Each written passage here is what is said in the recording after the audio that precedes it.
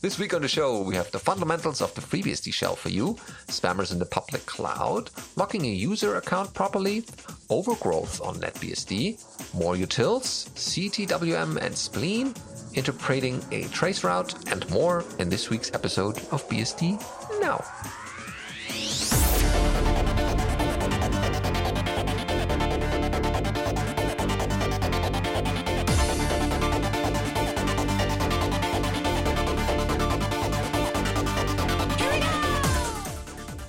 BSD Now episode 458, Traceroute Interpretation, recorded on the 30th of May 2022.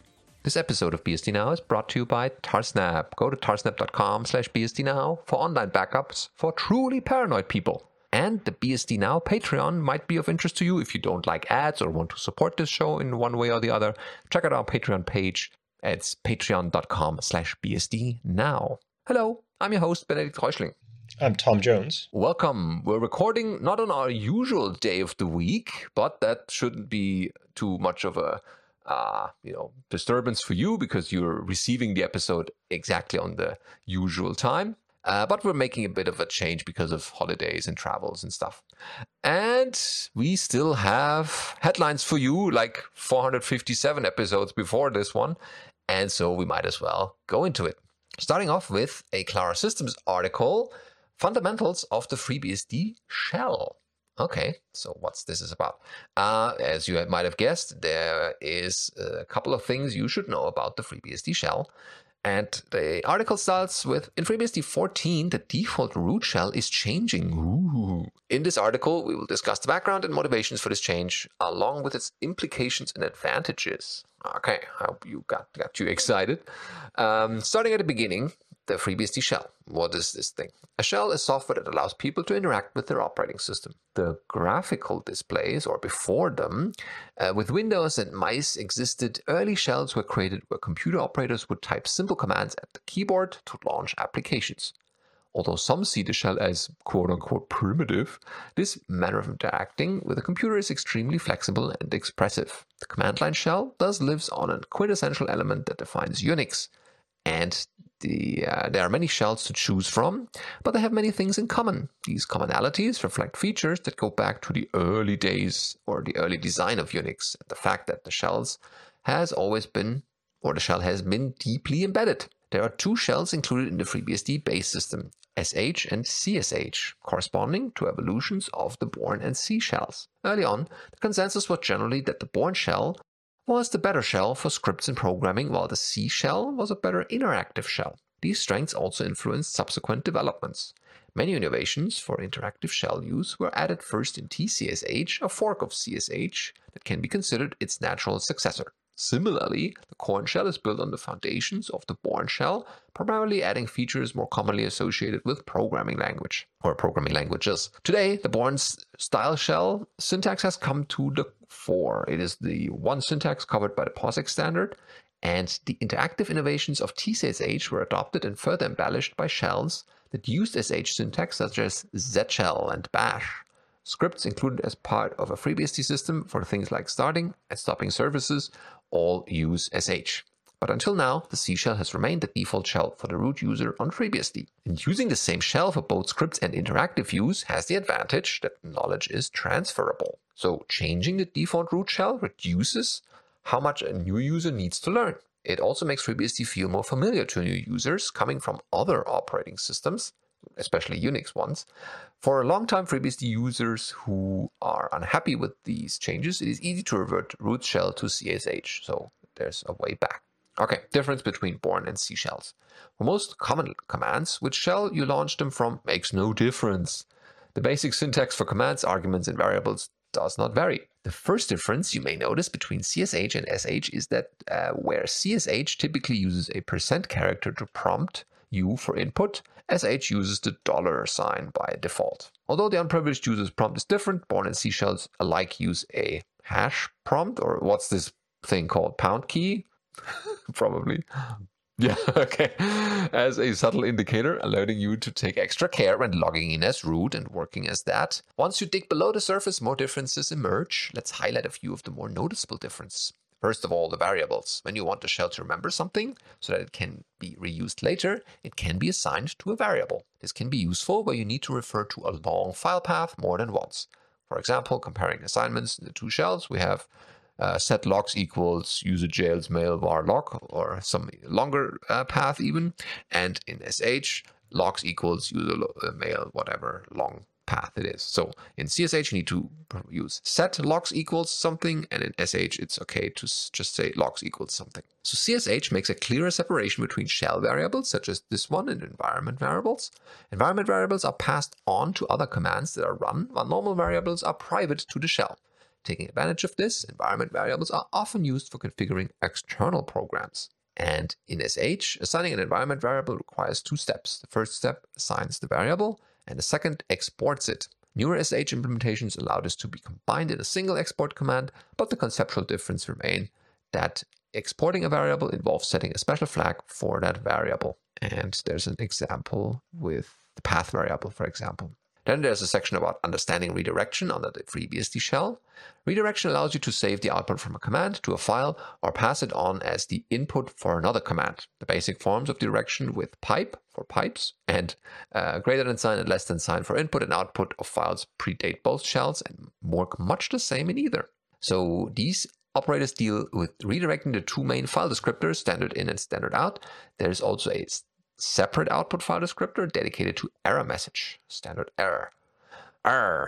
This can be very helpful because you normally want to see the errors on the screen, not pass them on to other programs or write them to a file. And there's CSH extension that allows you also to redirect the errors using a very concise syntax like CMD, greater than sign, and then the ampersand following the file name.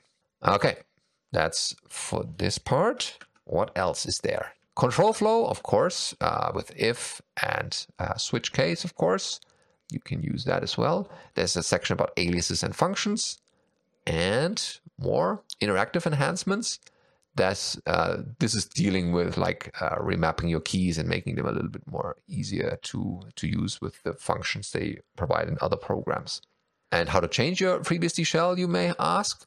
Well, on Unix system, each user's preferred shell is maintained alongside details such as the user's username, real name, home directory, password, and group memberships. This is traditionally maintained in the file etc passwd.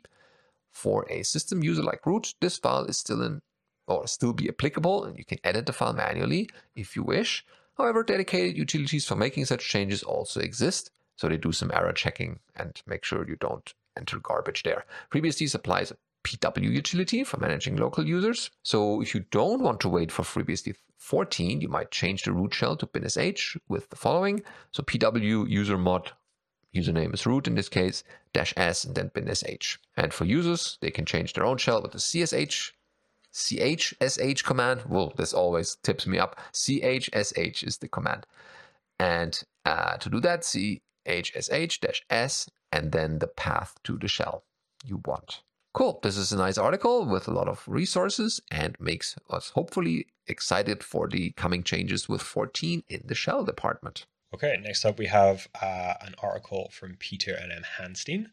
And Peter is writing about spammers in the public cloud protected by SPF, intensified password grouping still ongoing, spamware hawked to spam traps.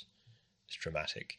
Yeah. Peter writes, this week was truly one for the blooper reel. A public cloud service provider let the great unwashed into the address ranges published as safe mailers via their SPF records, with hilarious, if rather predictable results.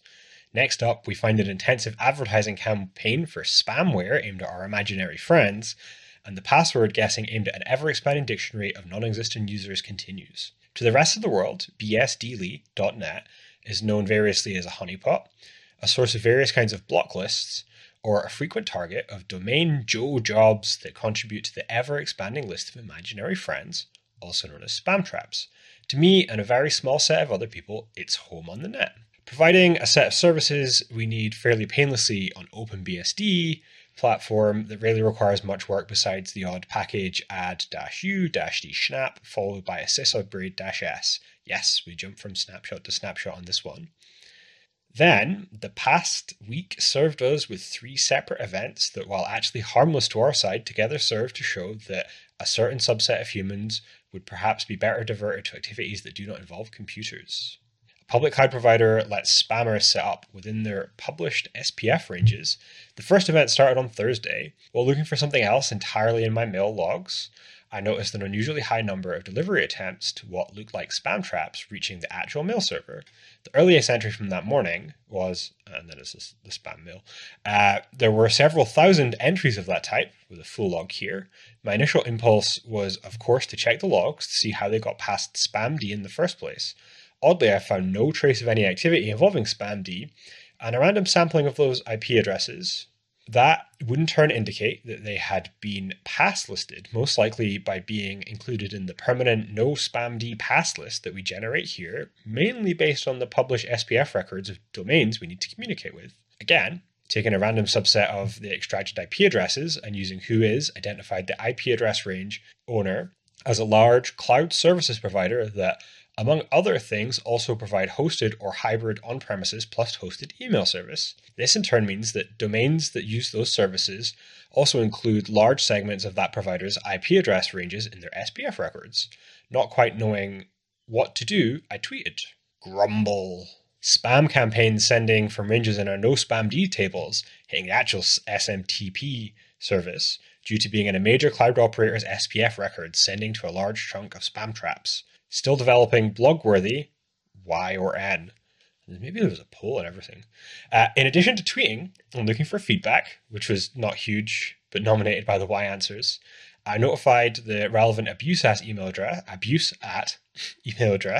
by email, including links to the log data and the IP addresses. I also tweaked the log reader hinted at in this earlier piece so that any attempt at delivering mail from that domain in the future will put the sending IP addresses safely away both in the spamd block list and in the safety of a table that is subject to block drop quick from for 6 weeks after the activity stops, and exported to downloadable block list as described in the article I referenced earlier. The AbuseAt handlers at the company I'm not naming explicitly here were quite responsive and said that the activity seemed to be coming from their public cloud section, and yes, they were forwarding my data to their internal cert. As a follow-up, I suggested to them that using our slowly expanding list of spam traps in their outbound filtering might be a good idea if they intend to offer SMTP for hire in the future. What seems to have happened is that the miscreants here set up using a range of the provider's services, including domain registration, DNS hosting, and judging from the consistent use of root at as a sender address, set up some number of Linux virtual machines to do the spamming. Before the activity stopped later in the week, we identified two more campaigns that fit the pattern. The data can be found here with links to the log entries for the second wave and IP addresses. Each of the campaigns appeared to have stopped shortly after the domains were deregistered. I never saw the contents of the messages since not a single one appears to have inboxed here. This episode has a few teachable items. First, that some subset of our list of spam traps is indeed incorporated in the address list used by the gullible spammers and their customers. And second, that if you run a public cloud service, you need to pay attention to what your customers do and be wary of letting them use IP ranges that have been announced as being really safe to accept mail from. I notified the cloud provider that I'd be writing an article about the events and asked for them for any and all useful input they could provide. And sadly, no such information surfaced by the time of writing. If any useful information appears, I will update. Event number 2. A separate set of spammers market their spamming software intensively targeting our imaginary friends. While the public cloud spammers were developing, I noticed another campaign that was actively targeting our spam traps. Sent from, as far as I could tell, only 3 IP addresses with a total of 58 different subject lines, all about spamming tools. It is possible that our campaigns did not target our spam traps exclusively on our domains, but the log archive, 1.5 megabytes compressed or 40 megabytes raw, serves as a testament that our imaginary friends are definitely targeted by some subset of the online marketing community, and they're pouring resources into doing that 1 byte per second. Once again, I'm not seeing the actual contents of these messages beyond what turns up in the logs after grey trapping kicks in. Not one of those messages found its way to an actual mailbox here. And event number 3. Password groping still high, but bursty. As noticed in a previous article, SSH password guessing activity went up significantly in the days leading up to the Russian invasion of Ukraine in February. In addition to the data referenced in the article, the archive logs and the summaries of the numbers of attempts per day, March and April so far, linked. The number of attempts per day are consistently on a higher level than before the Ukrainian war started, with a new higher intensity episode going on as I type. One interesting feature of the password guessing attempts during the last few days is that they feature a much larger number of new usernames attempted than usual. This means that the list of spam traps here is now growing at the highest rate since the episode involving what was likely one or more phishing campaigns targeting Chinese users during 2019. If you have further data on these or similar incidents you are able to share, please share them with Peter. Cool. That was I'm glad I don't have these problems. Yeah. I mean, you could build these spam traps with all available open source software from OpenBSD and be as bad to the spammers as they are to you.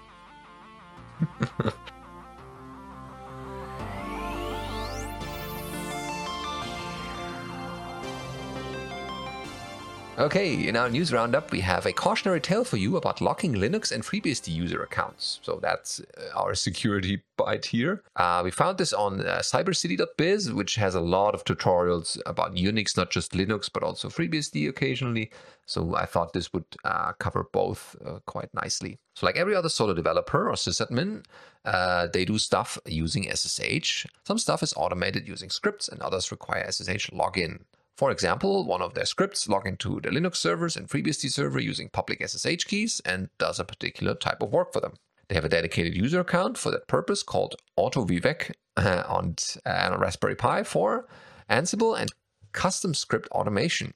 So you SSH user at host and then you execute path to a task. In other cases, it sends scripts and then executes them on the remote server, and that has a special IP address. So sounds good, right? So when they need to make backups and other tasks, they lock down the AutoVivec user account on the server so that it will not modify data on disk.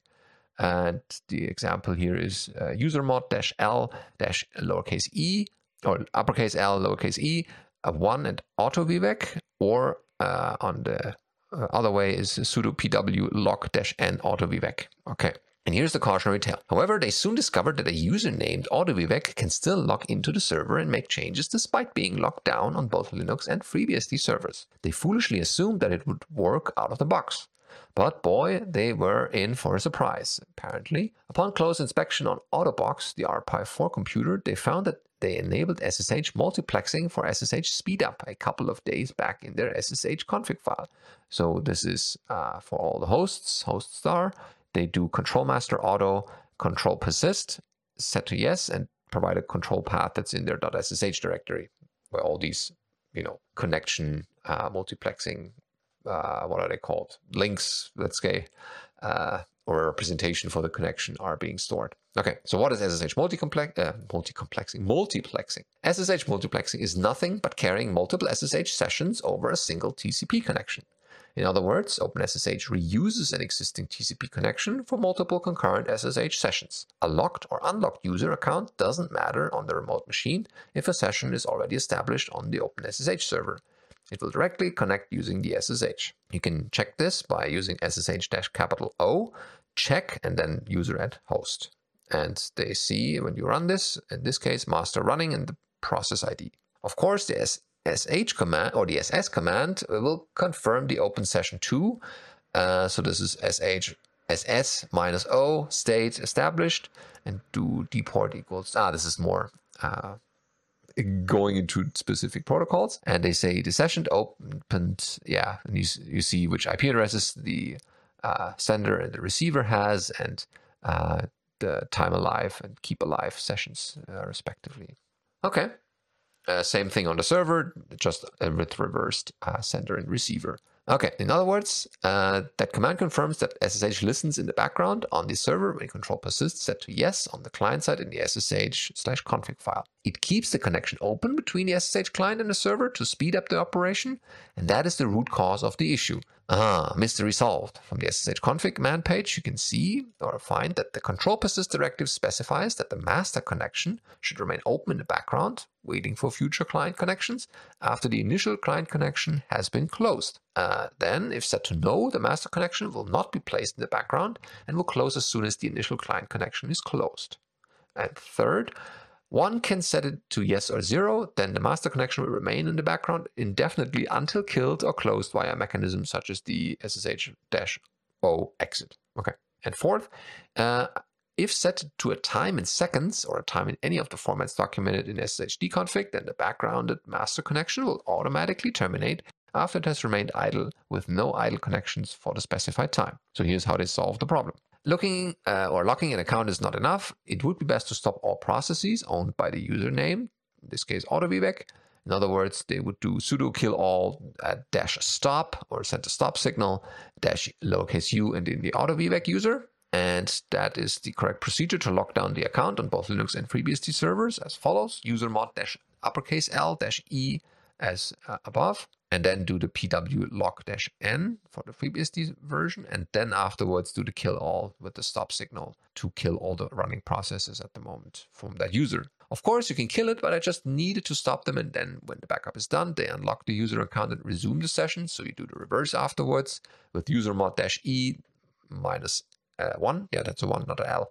-1, and then uppercase U with the user account. And same for FreeBSD, pw unlock-n AutoVBAC. Okay. Again, run the kill all command on both servers to resume all processes owned by the AutoVBAC user. Remember, we sent only the stop signal. Now we can run the continue signal to say these sessions can now resume. That's clever, because you don't want to kill everyone's session and then, well, something important stopped and couldn't continue. So here you stop it if the process has a trap for that and knows how to handle the stop process or the stop signal. And sig continue is just the opposite, to continue operation where it left off. Okay, nice one. Good to know. That's a crazy amount of work to work around this. It is, but well, yeah, it's cool. I mean, I'm really impressed with the work they've done. I really don't understand why. When you go single user processes get killed, right?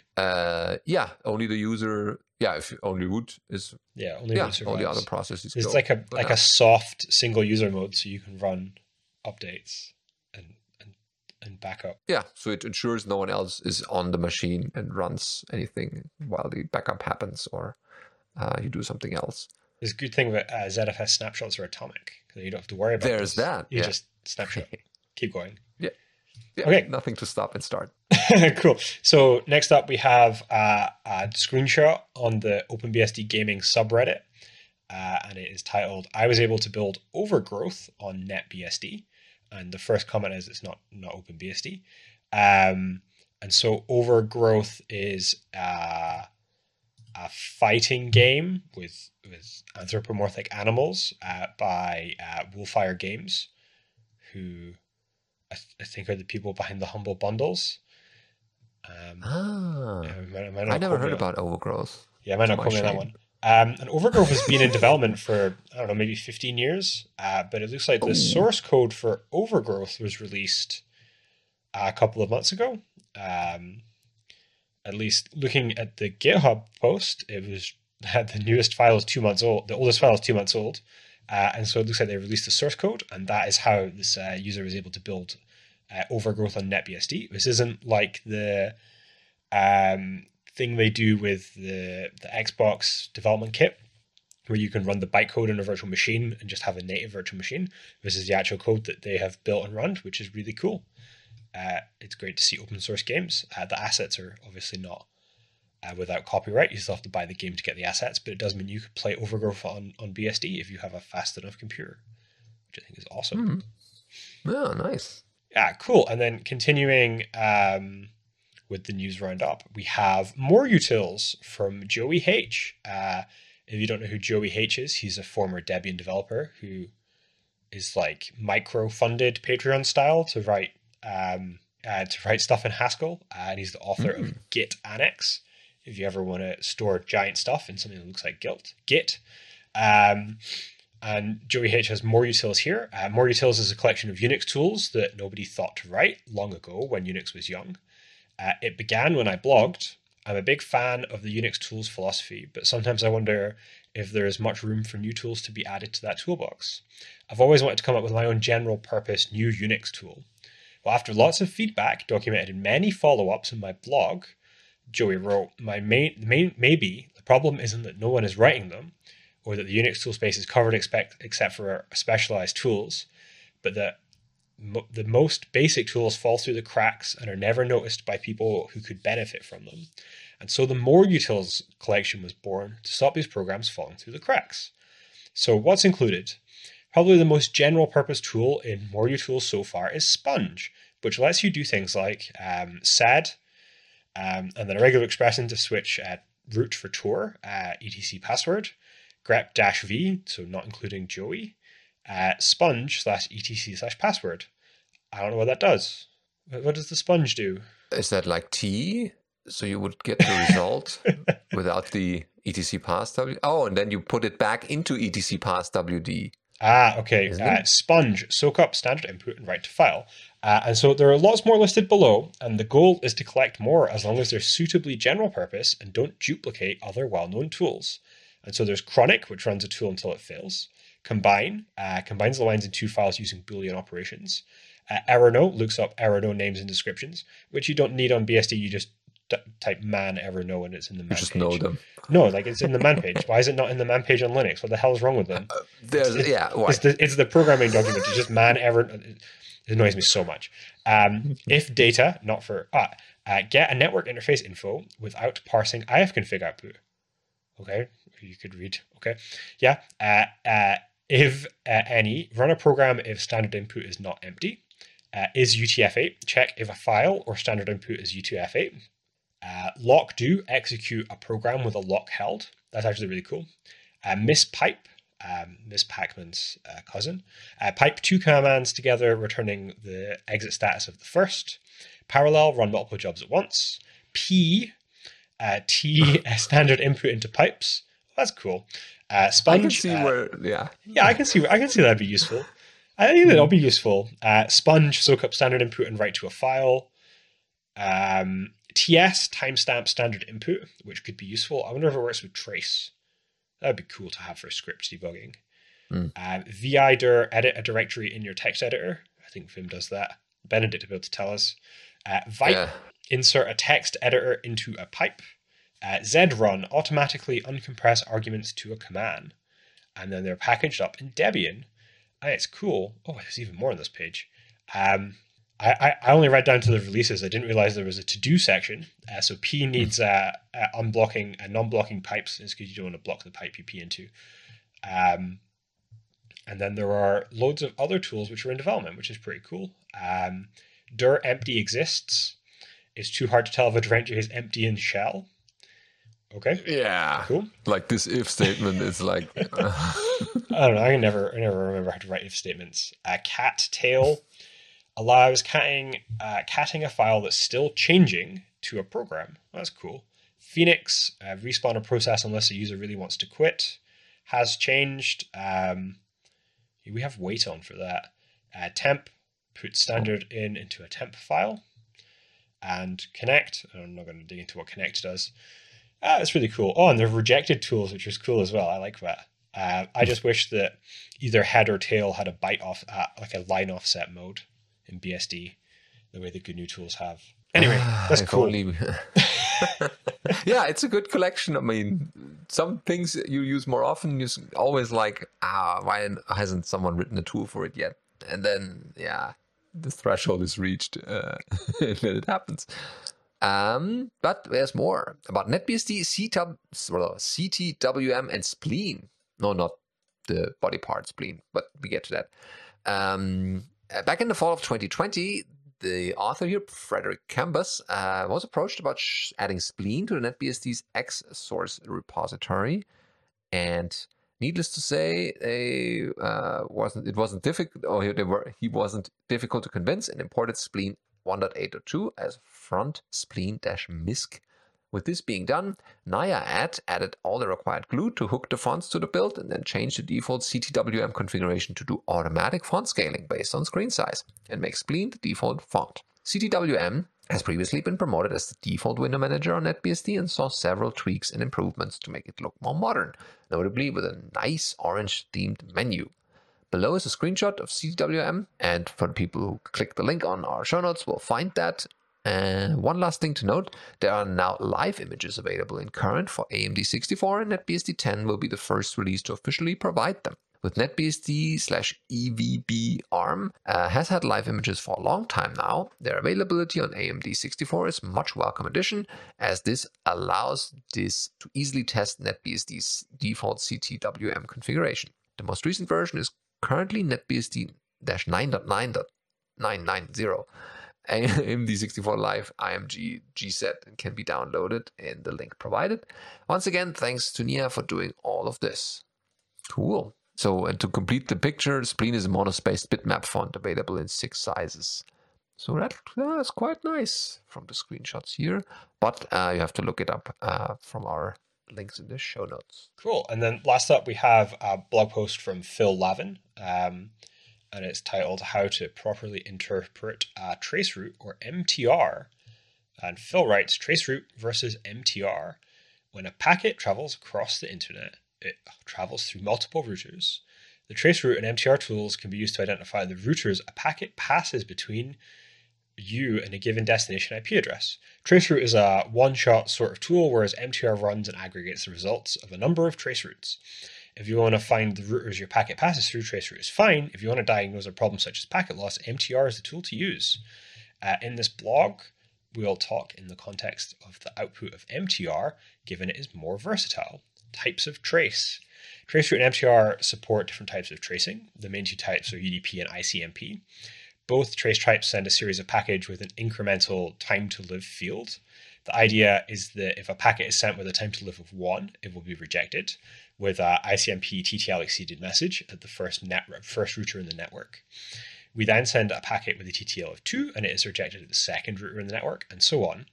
We use the source IP address and the timings of the TTL message exceeds messages to build our path list. Some routers will not send TTL messages for UDP or ICMP or both. In this author's experience, ICMP is a more reliable type of trace, so it should be your first port of call. For traceroute, you should use traceroute-I for ICMP mode. ICMP is usually the default for MTR, so no parameters are needed.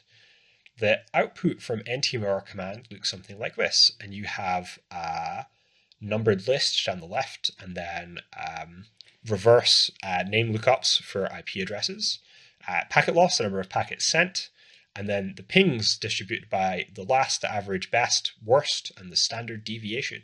And so you see the host name or IP address of that particular hop, the percentage of packets lost, the number of packets sent, the round trip time, how long it took to get a response for the hop, the average, best, and worst, and standard deviation round trip time since you started running the MTR.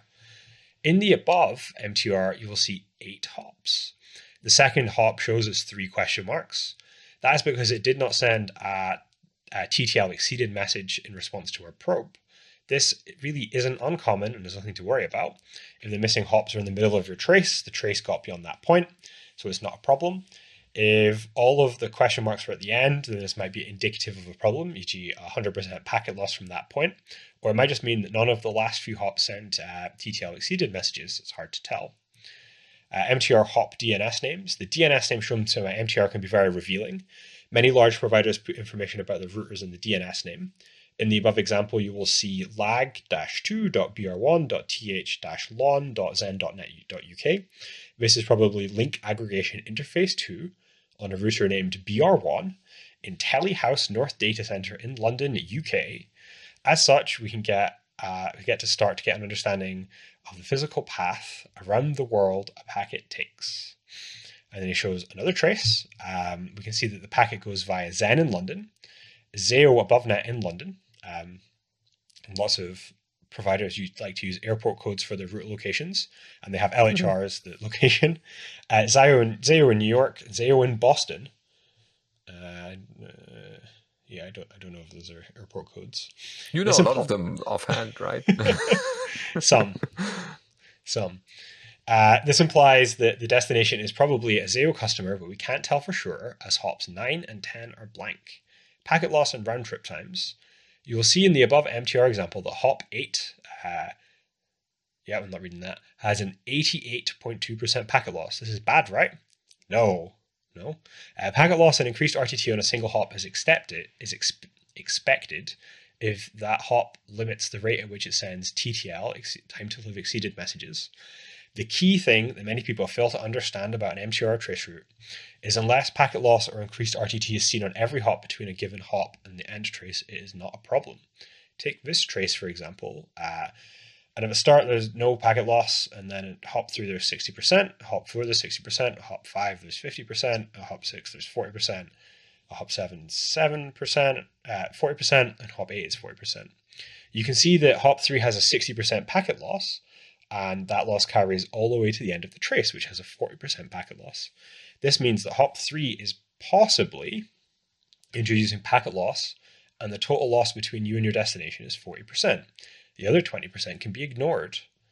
What can we learn from round trip time? RTT of each hop is a useful metric to us because it tells us how long a packet took to get to that hop as compared to the previous hop. Take this MTR. It's really not helpful to just read lots of traces. There's some numbers. You need to look at the article to see them. We can see that the RTT increases sharply between hop 6 and 7. Yeah, it does. It goes from 10 milliseconds to 85 milliseconds. We can see by the DNS names that hop 6 is in London, UK, whereas hop 7 is in New York, USA. As such, we expect a significant increase at this point, which we would expect to carry through to the end of the trace. Remember, unless packet loss or increased RTT is seen on every hop between a given hop and the end, it's not a problem. This is useful because if it wasn't obvious that hop 6 was UK and hop 7 was the US, then we can clearly see where the packet crossed the Atlantic. If we know that both source and destination are in the UK and we see a big increase in RTT between a given hop and the end of a trace, then we know something is wrong. Maybe it's going a really long way, or maybe a particular hop is possibly introducing latency. And then a note about MPLS. You might look at a trace below between the UK. You might look at a trace between the UK and Australia and see the packet leave the UK on hop 5 and then arrive in Australia on hop 6. In reality, it's almost certainly not going directly between 2 points. There will be an MPLS network in the middle, which will obscure the path to some extent. This doesn't really matter doesn't really matter as if you are sure that a Zayo hop is introducing problems. It doesn't matter whether it's London or Las Vegas. It's still Zayo's problem. Fun tip, you can press E when an MTR running to see the MPS labels for some of the hops. That's cool. And then a final note, understanding forward versus return path. The path a packet takes between A and B is very often not the same as the path it takes between B and A. This means if you're going to ping a particular IP address, then your ping, echo request, is likely to take a different path than the response, echo reply. This means when you MTR a traceroute and see packet loss starting at a given hop, it's not necessarily that hop that is to blame. Imagine a trace which looks like this. You send from Zen to Zayo, a large transit ISP, to Amazon Web Services. In your trace, you see a 40% packet loss somewhere near the edge of the AWS network. You don't see any loss on Zen or Zayo, so the problem must be AWS, right? Nope. AWS might have a different path to reach you from their network. Maybe it's AWS NTT, another large transit ISP, you to Zen. Maybe your ping packet got all the way to AWS, and in fact, the response packets are getting somewhere lost inside NTT. The only way to know for sure is to take a trace route from both ends, trace you to the destination and the destination back to you. Now, this isn't always possible. If the destination is somebody else's website, in reality, in the above case, the problem is still AWS's. They have a contract with NTT. NTT is broken. AWS needs to speak to NTT. In some other cases where settlement-free, free-of-charge peering is at play, such as on internet exchanges, this can be politically tricky as nobody has a contract or support agreement to fall back on when things don't work. Thanks, Phil. That was a great article. Yeah, I wasn't aware about all these particular peculiarities in between. So always good to know about these and have the right tools at hand.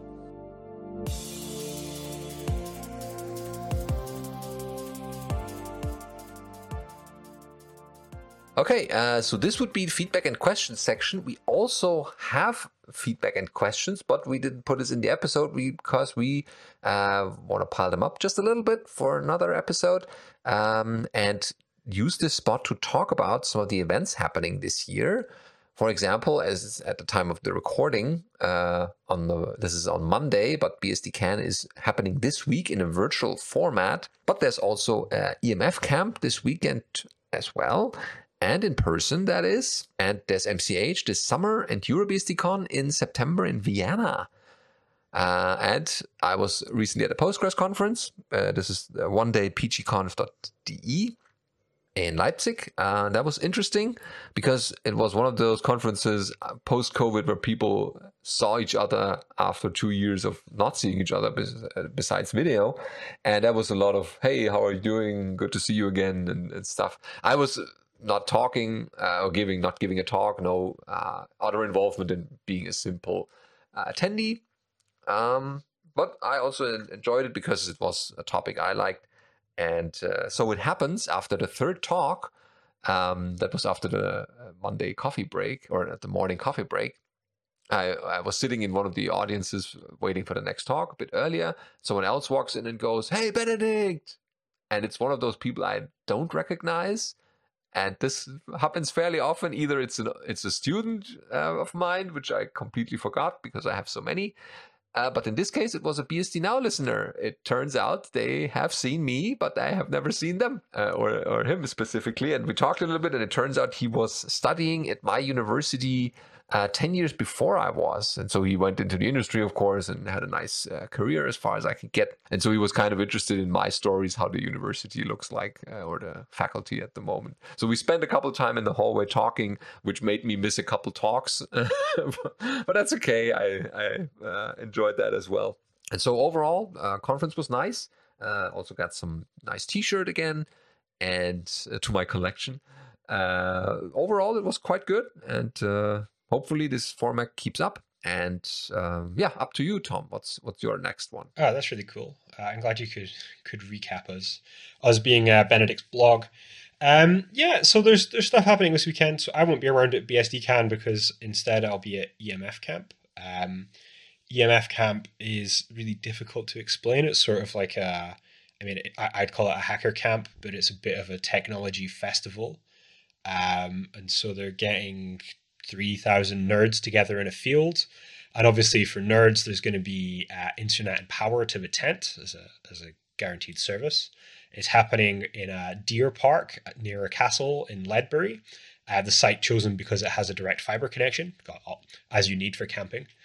I'm a little bit involved in helping run content for EMF Camp. And so I will be there sat in a green room, which is always a weird thing to do. We've got plants this year. And it's going to be really good. We've got like 5 concurrent tracks of talks, more general technology rather than something as focused as a BSD conference would be, but it'll be really cool. And sadly, it's after you'll hear by the time you hear the show, it will already be over. But if that sort of thing interests you and you've never heard it before, in the summer in the Netherlands, there will be May Contain Hackers, which is a Dutch camp that happens every 4 years.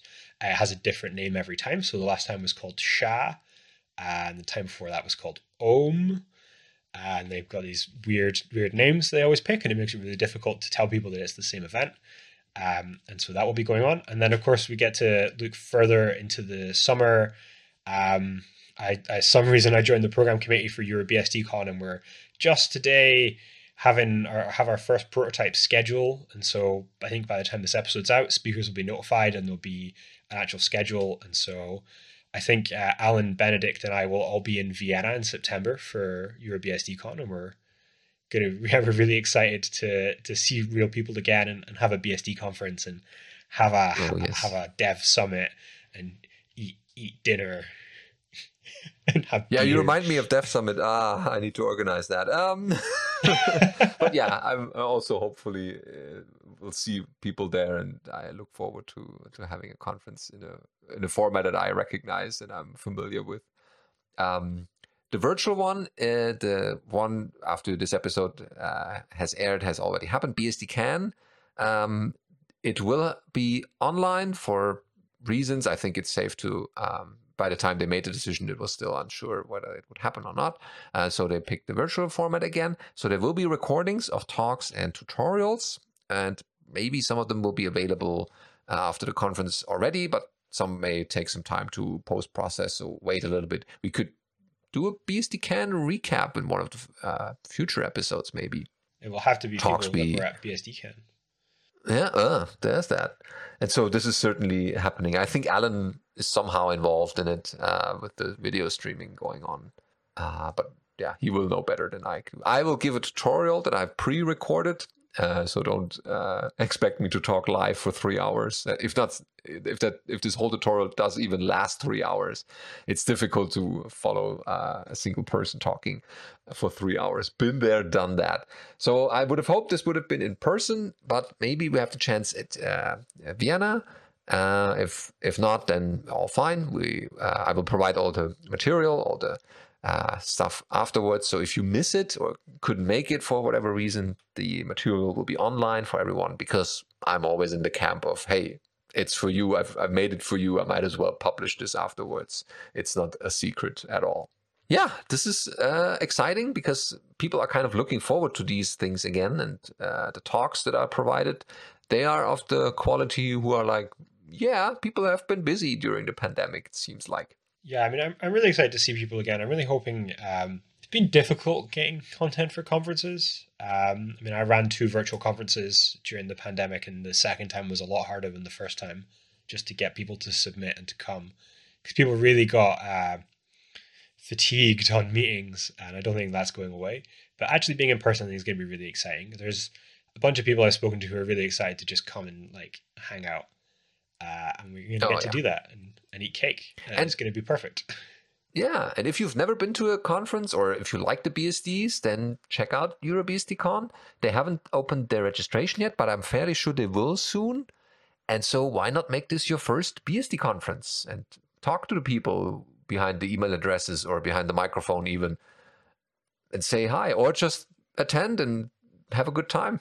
Yeah, I mean, they're great places to go. Everyone's very friendly. I mean, it was speaking to people at FOSDEM that has ended up with me here, sat behind a microphone, speaking to Benedict. Really, real good people. I can't wait to see. I can't wait to see everyone. It's going to be really funny. Alan and Benedict always talk about how they have people come up to them and they feel like they really know Alan and Benedict. It's really weird. And people are like. People are typically nice. But when they see you, they see the familiar face. But for us, it's like a random person. But quickly enough, we have an understanding where you know us from. But since we're not doing this show with video anymore, or only occasional streams, the realization is, oh, this is that person, or that's his voice that I hear. It's a bit different. But at least from the people who've been around here for a while with the video still going on, they still recognize us. And you might as well read the name badges, right? We can't hide. Yeah, of course. So that will be exciting. And yeah, I think that's pretty much it for this week. We have another episode for you, as always, next week. We're not recording these back to back this time, but we will always provide you with the fresh content as it hits our inbox. If you want to send us something, send it to feedback@bsdnow.tv. Questions, comments, anything you always wanted to listen here or have us want to cover, if that's a word. And it's always something exciting for us to fill an episode like this and produce them for you. So there will be another one next time.